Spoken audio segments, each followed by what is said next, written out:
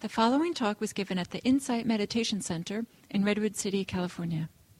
Please visit our website at audiodharma.org. Yeah, so just being able to recognize what we need, that in and of itself is a training. And then being able to speak up and ask for it is another training. Yeah? Sometimes we don't recognize that those are two separate skills. Being able to discern and know what's happening and what we need, and then being able to speak up and ask for it.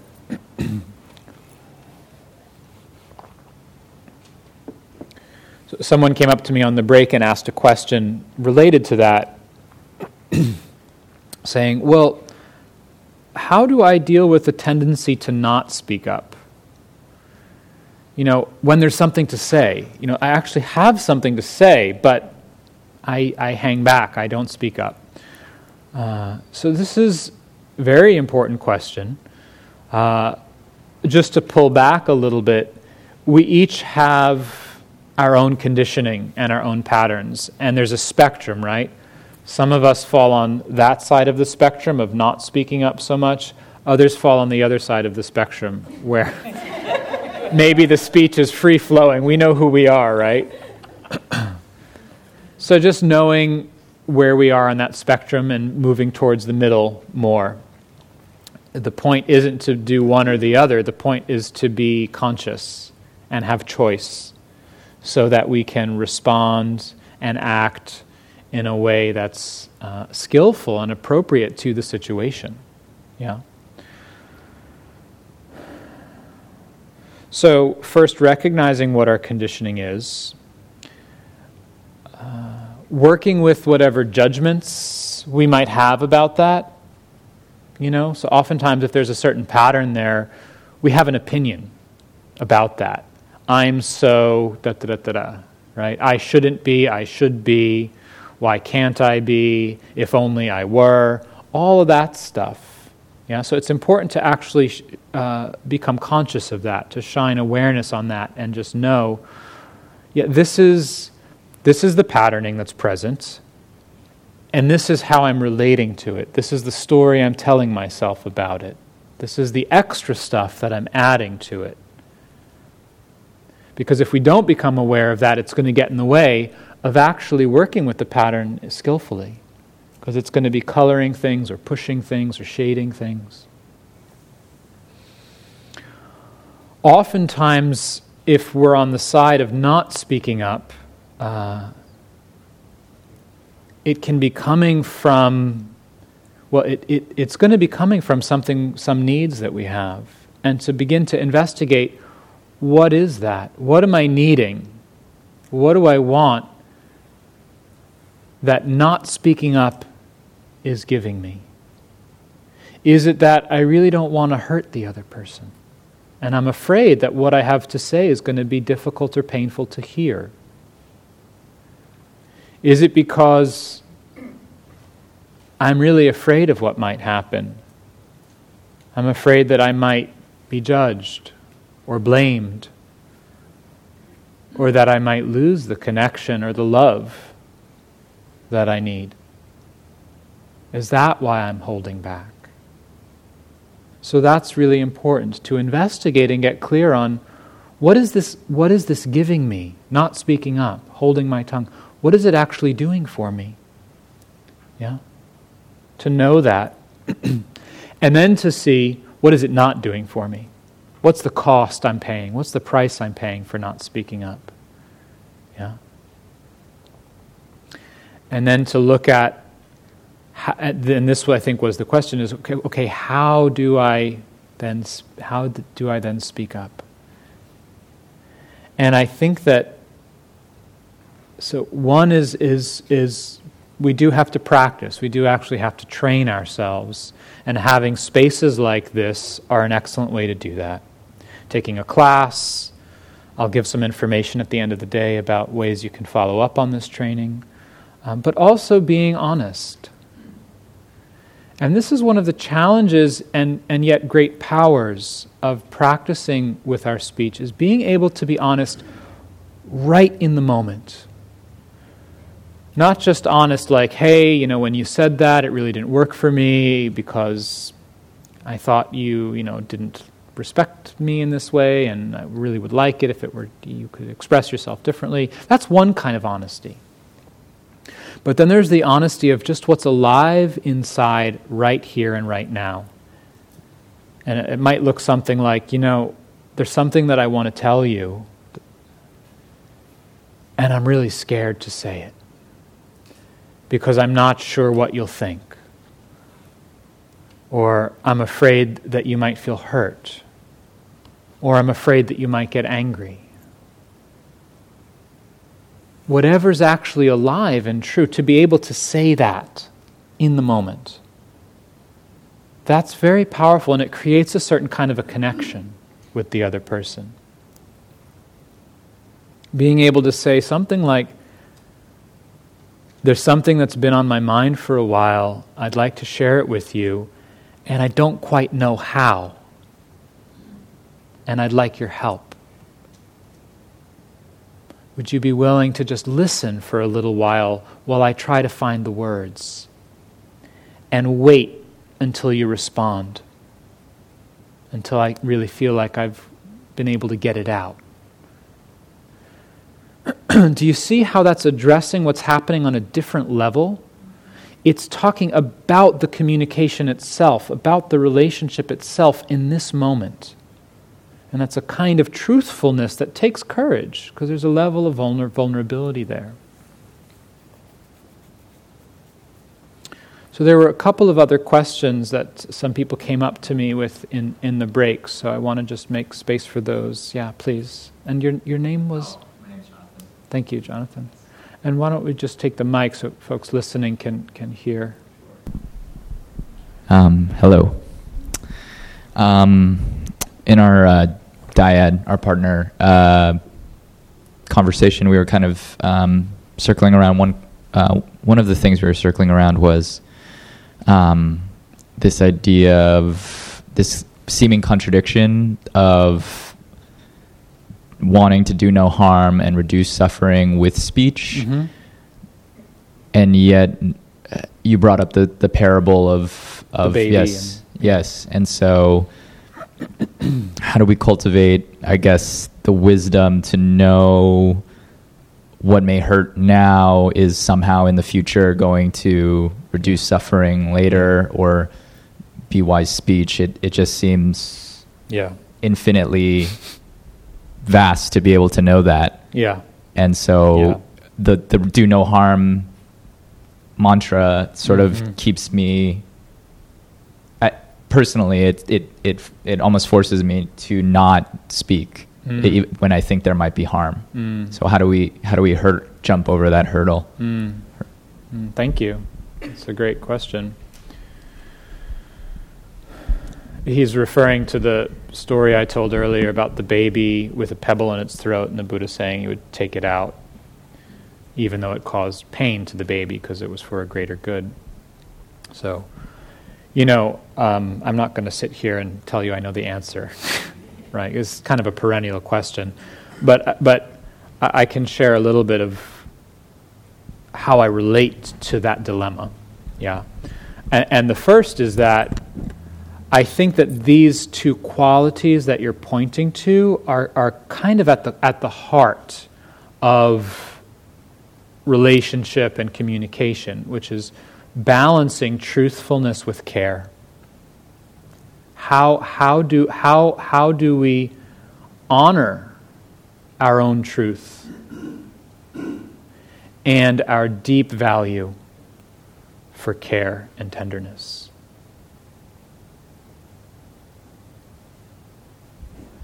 And it's a koan of sorts, right?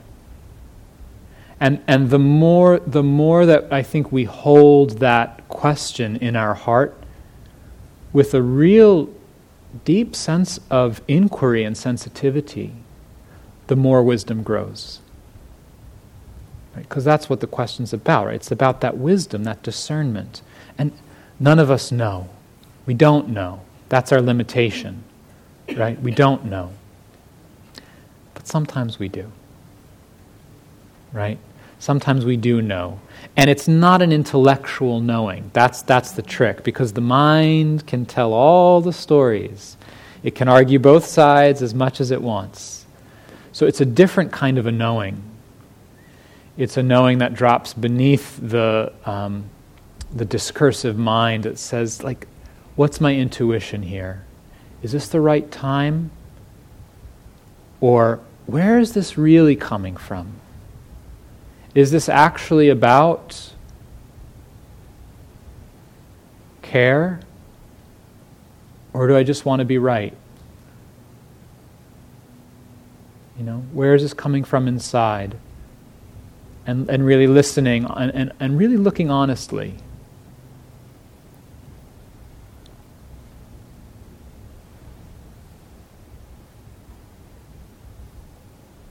So that's the inner investigation. That's the inner exploration of this question. The other side is that, we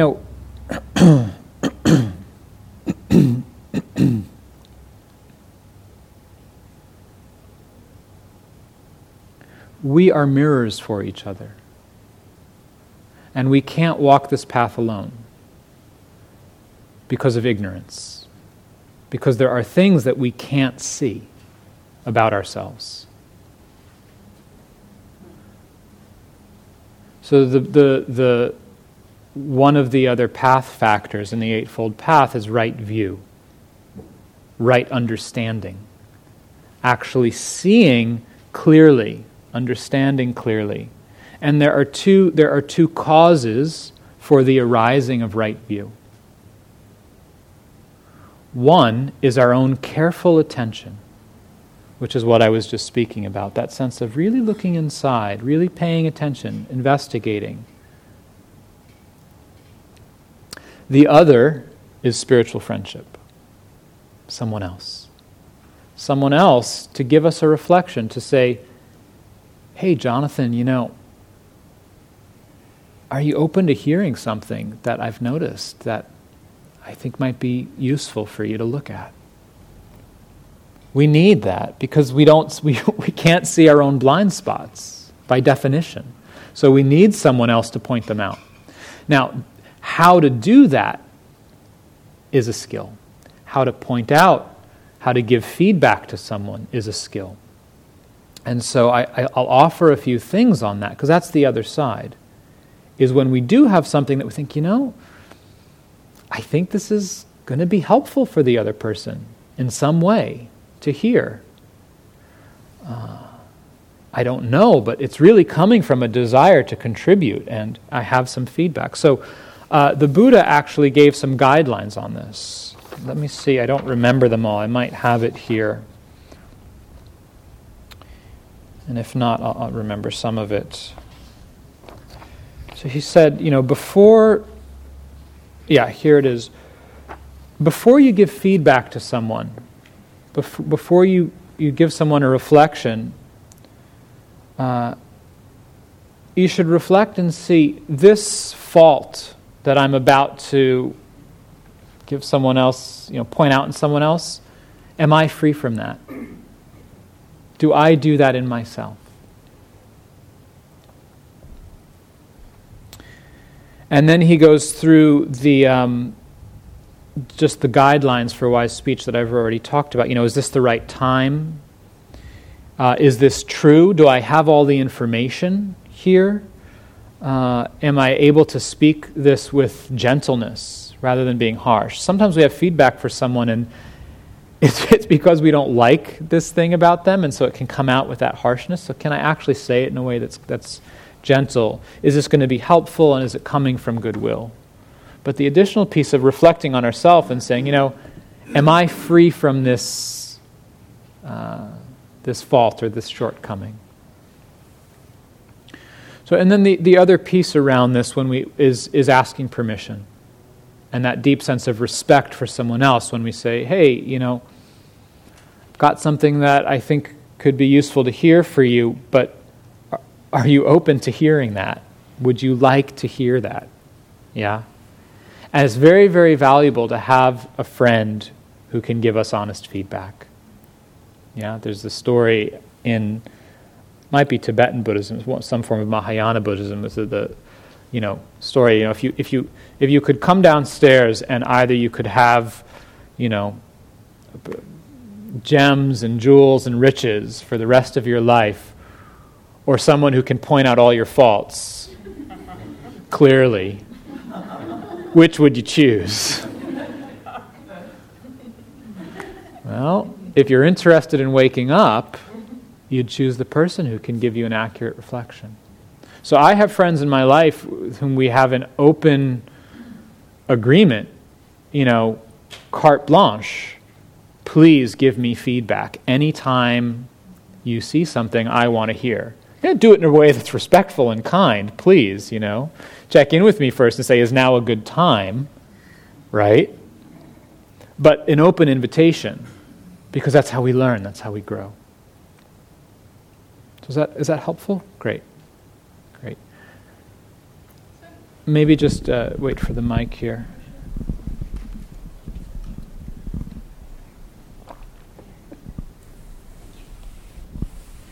So I'm interested in how you one speaks truth when confronted with cultural taboos, because there are so many areas of conversation that are explicitly out of bounds. So, white people talking about race is just the easy example.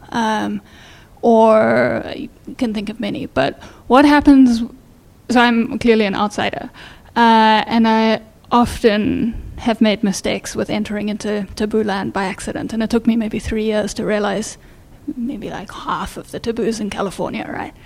And I'd like to know. Maybe you can write them down for me later. I've got a long list. But every country has them. It's not like there's anything particularly unusual.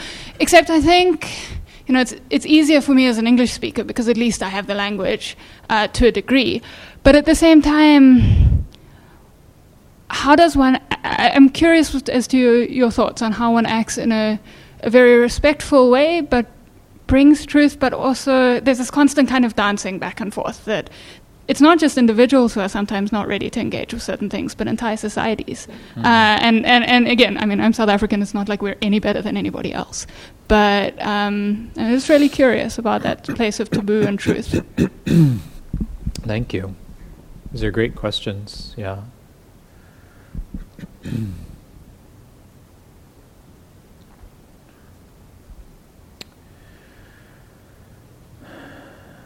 So there's a lot in what you're sharing, and I think there are different contexts.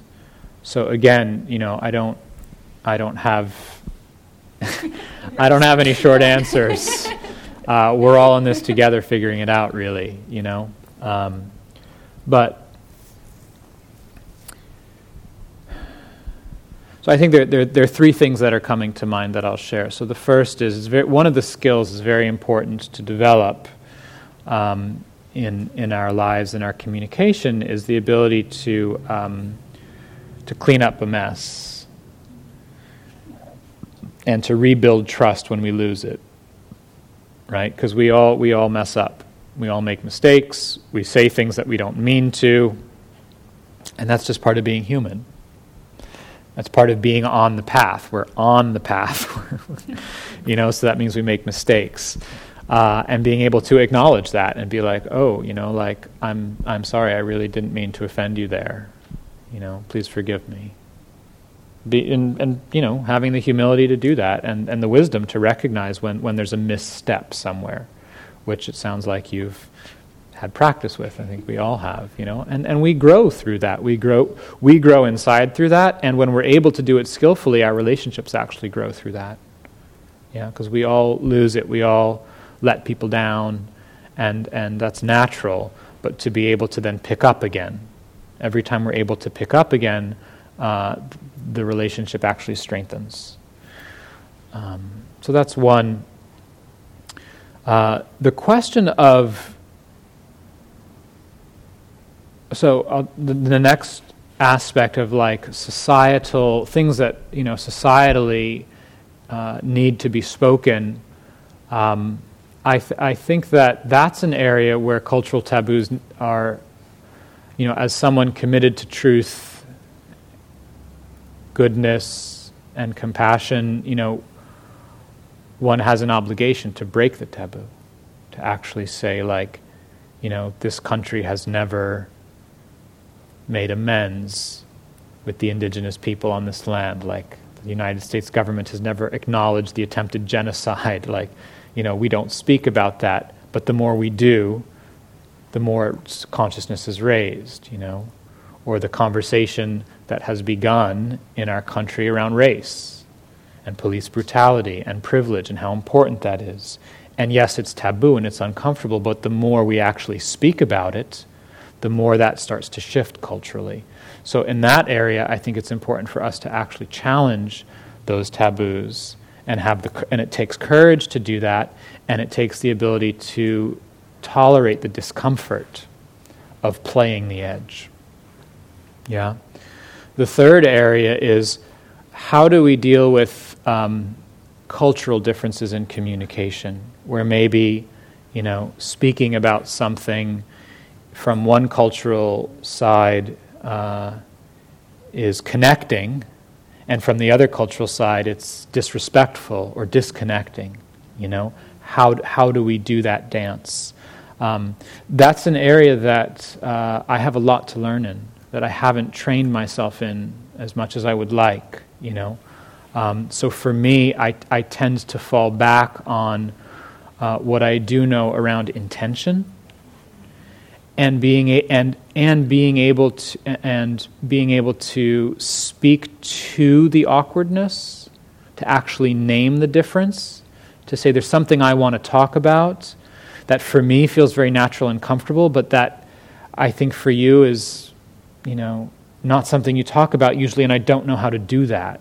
Being able to engage on that meta level without going into the content, and also being creative.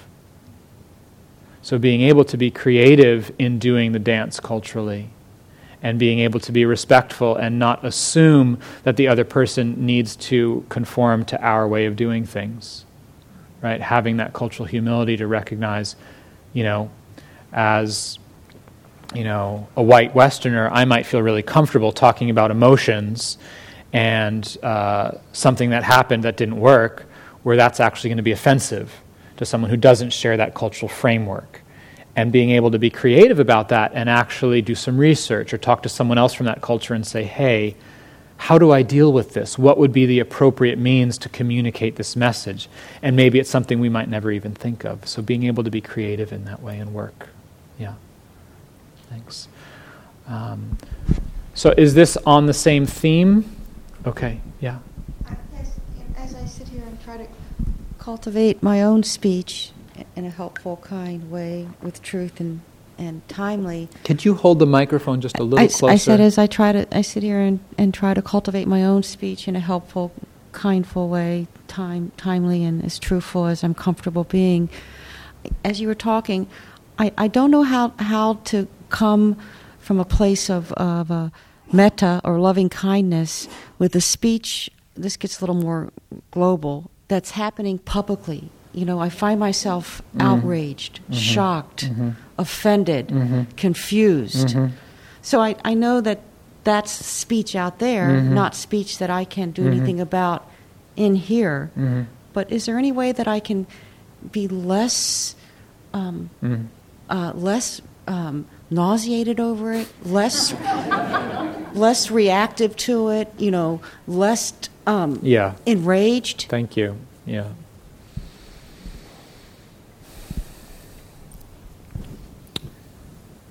I don't know if it's helpful to be less nauseated, enraged.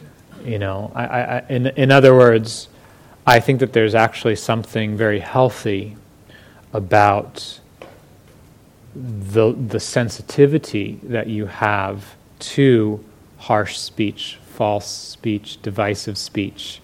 Right? That's what I'm hearing. Is you're seeing in the public discourse. There are outright lies.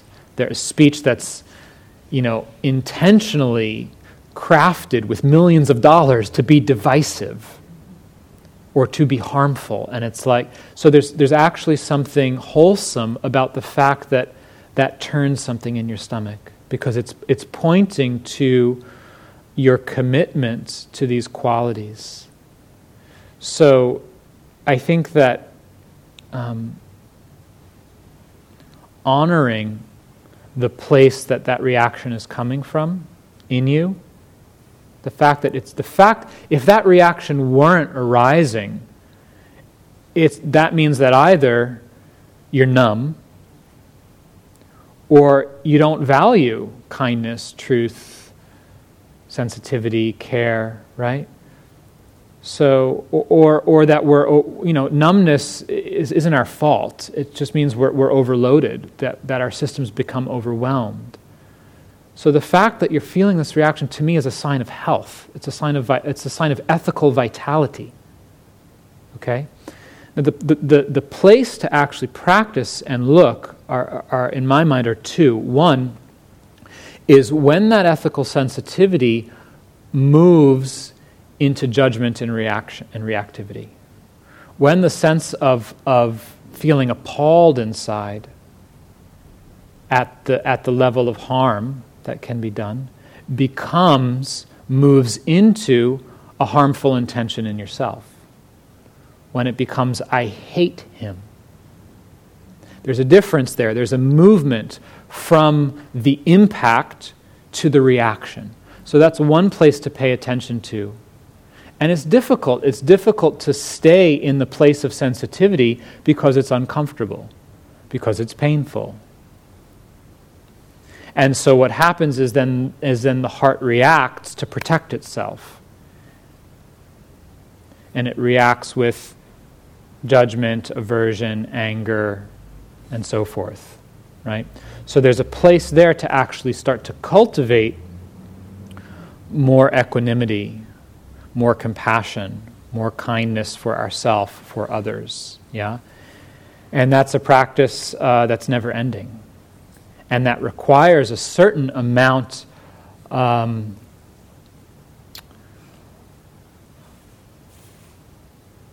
taking care of ourselves, of recognizing, I think I need to take a break from watching the news for a couple days. That's okay, Otherwise, we either go into hatred, despair, or numbness. So we need to modulate how much we take in sometimes. So that's one training. That's the inner training. Then there's the outer training which was in your question, of how do I speak about this in a way that's skillful, in a way that's not perpetuating the kind of narrative that's out there.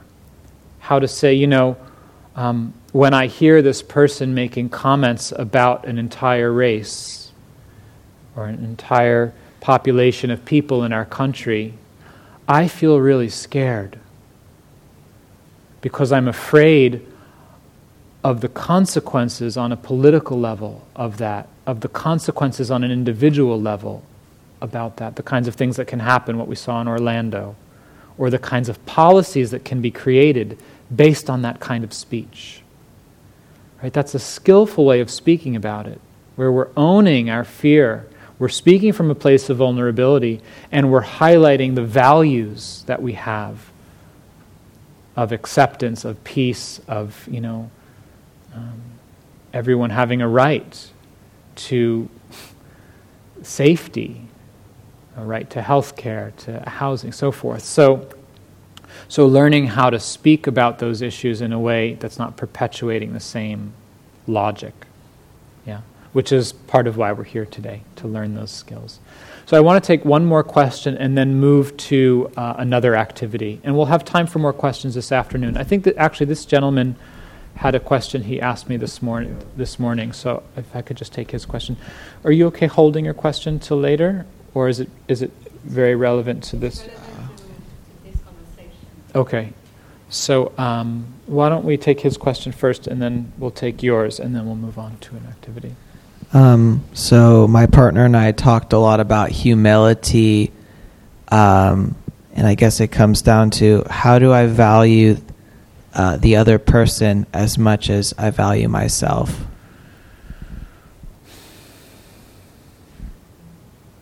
I know it's a very general question, but maybe in the realm of interpersonal communication. I'm just taking in the question. And again, this is a very kind of core question of life and of spiritual practice, right? Because obviously we're built to value ourselves more, because if someone kicks you in the stomach, my stomach doesn't hurt. Your stomach hurts. So you're gonna protect your own body in a different way, right? But if I'm alert and awake and not obsessed with something or overwhelmed by something, and someone kicks you in the stomach, I feel it too, in a different way, but I feel it. So, I think it's a journey, and I think it's a place that I find for myself that I am continually humbled because I don't. Right? And so every time I get that reflection back from someone else who says like, hey, that sucked. Or you just did something really selfish. Can't you see how this, it's like, oh gosh, I'm so sorry. I didn't see that. Right? And so being willing to receive that feedback and actually really take it in. So it's a training. I remember I had an insight into this when I was in my late teens.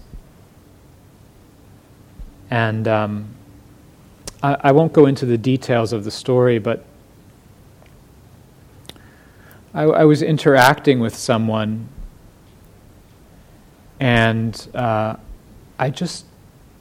something about the situation afterwards, I felt in my own body just the sensitivity of my own heart and mind and body. And I just recognized, like, this person also feels that same sensitivity.